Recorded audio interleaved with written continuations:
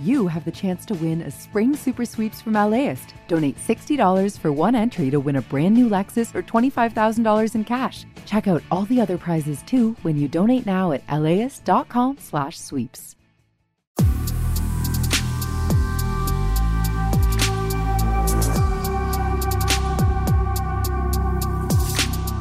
Hi, this is Larry Mantle, host of Air Talk on KPCC. Since the start of the coronavirus pandemic, we've had a daily segment on Air Talk devoted to the latest information about COVID-19. As time's gone on, we've looked at vaccines and how the virus and pandemic have affected the lives of Southern Californians. That includes doctors, nurses, epidemiologists, and other medical professionals fighting the virus on the front lines. In each episode of this podcast, we'll speak with one of our experts on the rotating panel of Air Talk guests who will be sharing their expertise with us daily. You can also listen anytime at LAist.com, kpecc.org, or subscribe wherever you download podcasts. So pleased to have with us for our daily update on COVID-19, Director of Infectious Disease and Prevention at Huntington Hospital in Pasadena, Dr. Kimberly Schreiner. Dr. Schreiner, a very good Monday morning to you. Good morning to you too, Larry. There's a great deal of concern about the BA.2 subvariant of COVID-19, and we have seen it taking over a greater percentage of cases of COVID-19. To what degree do you see this as a potential threat here in Southern California? Well, it certainly is on the rise and is fast becoming one of the more dominant variants, frankly, around the world. And you can see we sort of follow suit after Europe, the East Coast, and now we're beginning to see quite a bit of more BA.2 circulating here. It's similar to the previous Omicron in that it's very, very infectious. In fact, it's about 60% more infectious than the previous Omicron variant. It's a natural process with this virus, as we all know now, in terms of the emergence of other variants. It's circulating in the presence of a fairly robust layer of immunity in Southern California, with between natural infection and good vaccination status. But it still can infect people who are fully vaccinated and even boosted, and so seems to be causing either not a lot of disease or milder disease. Haven't seen a big rise in hospitalizations yet, but it's early days. Well, and the good thing is, of course, temperatures are warming, and that's generally a positive, right? Because more people are outside. Yeah, it's always more dangerous for these surges to happen as we're moving inside, and I think that's why we're concerned about the possibility of a surge next fall and winter. So this is, at least the timing of this is a little better so we can be outside. We were talking on Air Talk on our COVID segment, I think it was last Thursday, with Professor Kristen Archoy at UCLA about whether blood type is a factor at all in severity of COVID-19, because we had a listener ask that question, and you very kindly, as you so often do, sent me a study looking at the literature on this and comparing what it showed. And it looks like it's pretty unclear, pretty complicated, isn't it, Dr. Schreiner? It is, and Dr. Choi, who's just an excellent participant in your show, has pointed out it's really not very clear. I wanted to sort of show that it's being looked at. You know, there are some observations that are interesting. We know that blood types, certain types of blood can predispose people to other kinds of infectious diseases. So it might make sense that SARS-CoV-2 has some relationship with either the receptors that are dictated by your blood type. It's also possible, much like we found with HIV, that there could be other receptors, genetic receptors, that make people more susceptible to COVID. The CCR5 receptor, which was discovered for HIV, happened well into the pandemic. We didn't really know that was going to turn out to be a very important thing. So I think that it's important to keep looking at that because we do want to assess whether certain populations are at higher risk. Dr. Anthony Fauci said it's important for Americans to assess their personal risks, looking at the uptick in COVID-19 cases. Your sense about how best to do that, because that can be a complicated factor. How do you assess potential risk of a situation you might be deciding whether to put yourself into or how to put yourself into it? Well, there's sort of two different scenarios. There's assessment of risk of things that you're going to do, so you have some control over that ahead of time. And then there's sort of the rather quick assessment that you have to do if something happens to you unpredictably. And fortunately, that doesn't happen too often, but that is something you want to kind of, maybe I shouldn't go into that restaurant because there's lots of people in there that don't have masks and they're coughing and so forth, and I don't have the right kind of mask with me or something.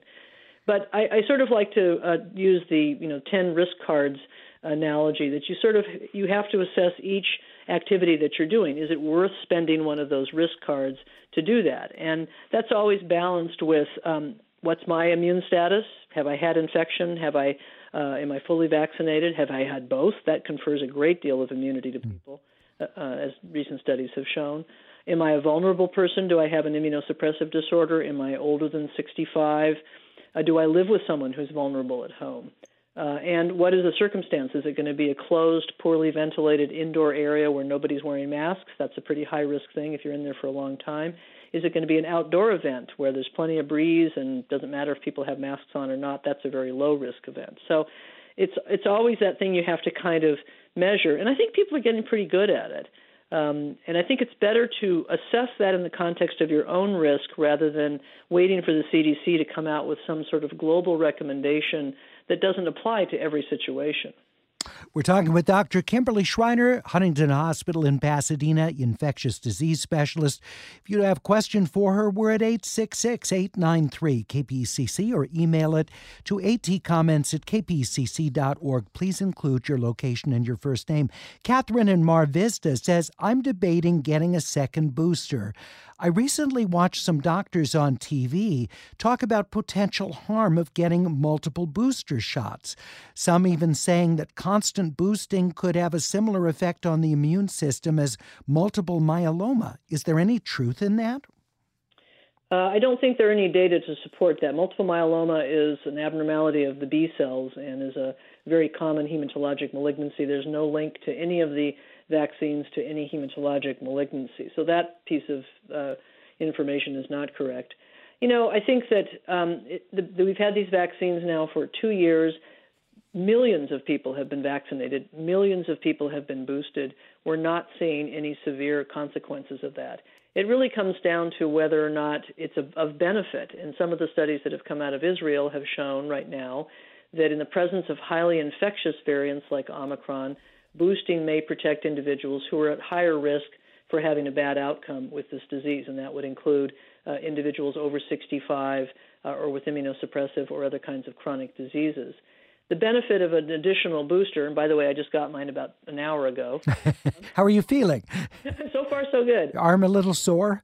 No, not even. Really? I had some arm soreness for about 3 days after. Not bad, but about 2:00 in the morning, I may have some. But but I'm 64 and I'm a physician and I'm front facing and I have a 91-year-old mother that I see all the time. So, everybody's boosted, and I think that the vaccines are very safe. The boosting seems to help in terms of kind of getting you through little surges. I think there is a need for having vaccines that are not as frequent and that are maybe more universal in terms of the coverage, but those have not yet been developed. I think for right now, for individual groups or for those individuals who do high-risk behaviors, an additional booster more than 6 months after your last booster is a reasonable thing, and it's safe. Jim in Huntington Beach, you're on with Dr. Schreiner. Yeah, Dr. Schreiner. I was just curious. My daughter has long COVID. She's 38 years old, has 2 young kids, and on the third booster shot, it seemed to be the one that kicked it in. She had the alpha variant. Is there any protocols for her? Is there anything I can do to help? Well, there are many long COVID clinics and that are available, most of them in universities. We also have one at Huntington. So I think that would probably be the best thing for her to be evaluated by one of the long COVID clinics. USC has one, UCLA, Cedars, Huntington. I'm sure that in Orange County there's also some. So that's probably a good venue for her just in terms of addressing her symptomatology. It's very different from one person to the next. And often the vaccines actually make long COVID better. I've had many of my patients have felt some improvement after they were vaccinated. So it's important that you have a good immunologic workup. And again, if you just Google long COVID clinics in Southern California, you should come up with quite a few places where she could be evaluated. Our clinic in Huntington is certainly open. It's free. And if she'd like to be evaluated there, she could do that. Jim, so sorry to hear about your daughter dealing with this, and we wish her all the best. Thank you for calling. Jerry in West Hills says, I'm planning a long trip to the East Coast in August. Should I get a second booster now or wait until closer to the time of the trip so that my immunity from the second booster hasn't waned as much? It's probably reasonable to get it now. The immunity from the boosting lasts between 4 to 6 months, and so that's one thing I think we don't want to be sort of using the booster as I'm going to go traveling, so I'll get it to sort of keep me even safer. I mean, we want you to do it if you're going to be traveling because it does put you at a higher risk, but the timing of it is not very precise, and so I think if you're someone who is at risk now and then is going to be traveling in August, I think getting sometime between now and the end of June is probably a good idea. With Passover and Easter coming up this weekend, what recommendations do you have for any gatherings or precautions people could take if they're getting together with family and friends? Well, we can see from the gridiron dinner that they had in Washington just how many people came down with COVID at that event. That was 600 people, of course, but it was certainly significant. So we know it's out there. It's very infectious. Unmasked indoor areas that are poorly ventilated are higher risk. If you can do the event in an outdoor or on a patio or with good ventilation, just opening the windows, making sure there's good cross ventilation. And also, you might want to check on people's vaccination and boosting status. If you have someone who's particularly a vulnerable person who's going to be attending, then you want to make sure that people could even test before they come. That would be helpful to ensure protection of the most vulnerable people. And it's, these are things that we can do each time we gather together with larger numbers of folks for holidays and so forth. There's a recent New York Times piece looking at, what our earlier fears had been about a twindemic of COVID and seasonal flu, in the article positing that might never happen. What are your thoughts about the prospects for that later this year? Well, that's a very interesting article, and there's some data to support it. And, just if you think about it, Larry, we often know that when you have a cold, you sort of don't get another cold, which is an observation that's been made for many, many years, even before COVID. And that probably has something to do with part of the immune system, which are called interferons, which are released during infection with any kind of pathogen, whether it's a bacteria or a virus, but it's particularly important in viruses. And that may be what's happening with COVID, that COVID initiates this release of interferons, and so when influenza comes along, it sort of you don't get it. For that reason, your immune system's busy dealing with COVID, and you don't get the flu. Now, it can still happen. People can get more than one infection. We've actually seen a case of influenza and COVID at Huntington, so it does happen, but it's unusual, and we were worried about that. So that probably has something to do with the immune system being kind of hypervigilant during that time period so that somebody else can't get in the door. That's fascinating. You were able to diagnose the COVID, I get, but you were able to diagnose flu on top of that. Oh, yeah. There's a very good test for influenza. So okay. A patient that was co-infected with both. And so which came first, we don't know, but thankfully they did okay. All right. Real quickly, because we're almost out of time, but how far are we from a nasal spray vaccine for COVID?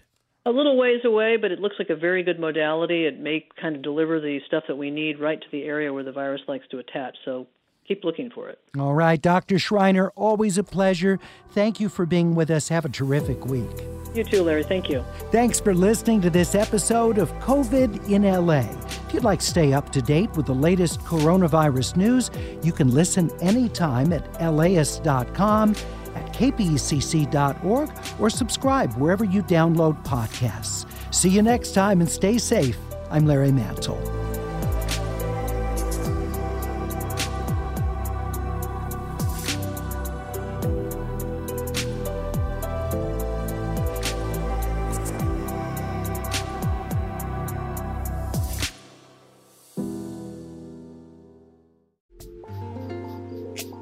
This program is made possible in part by the Corporation for Public Broadcasting, a private corporation funded by the American people.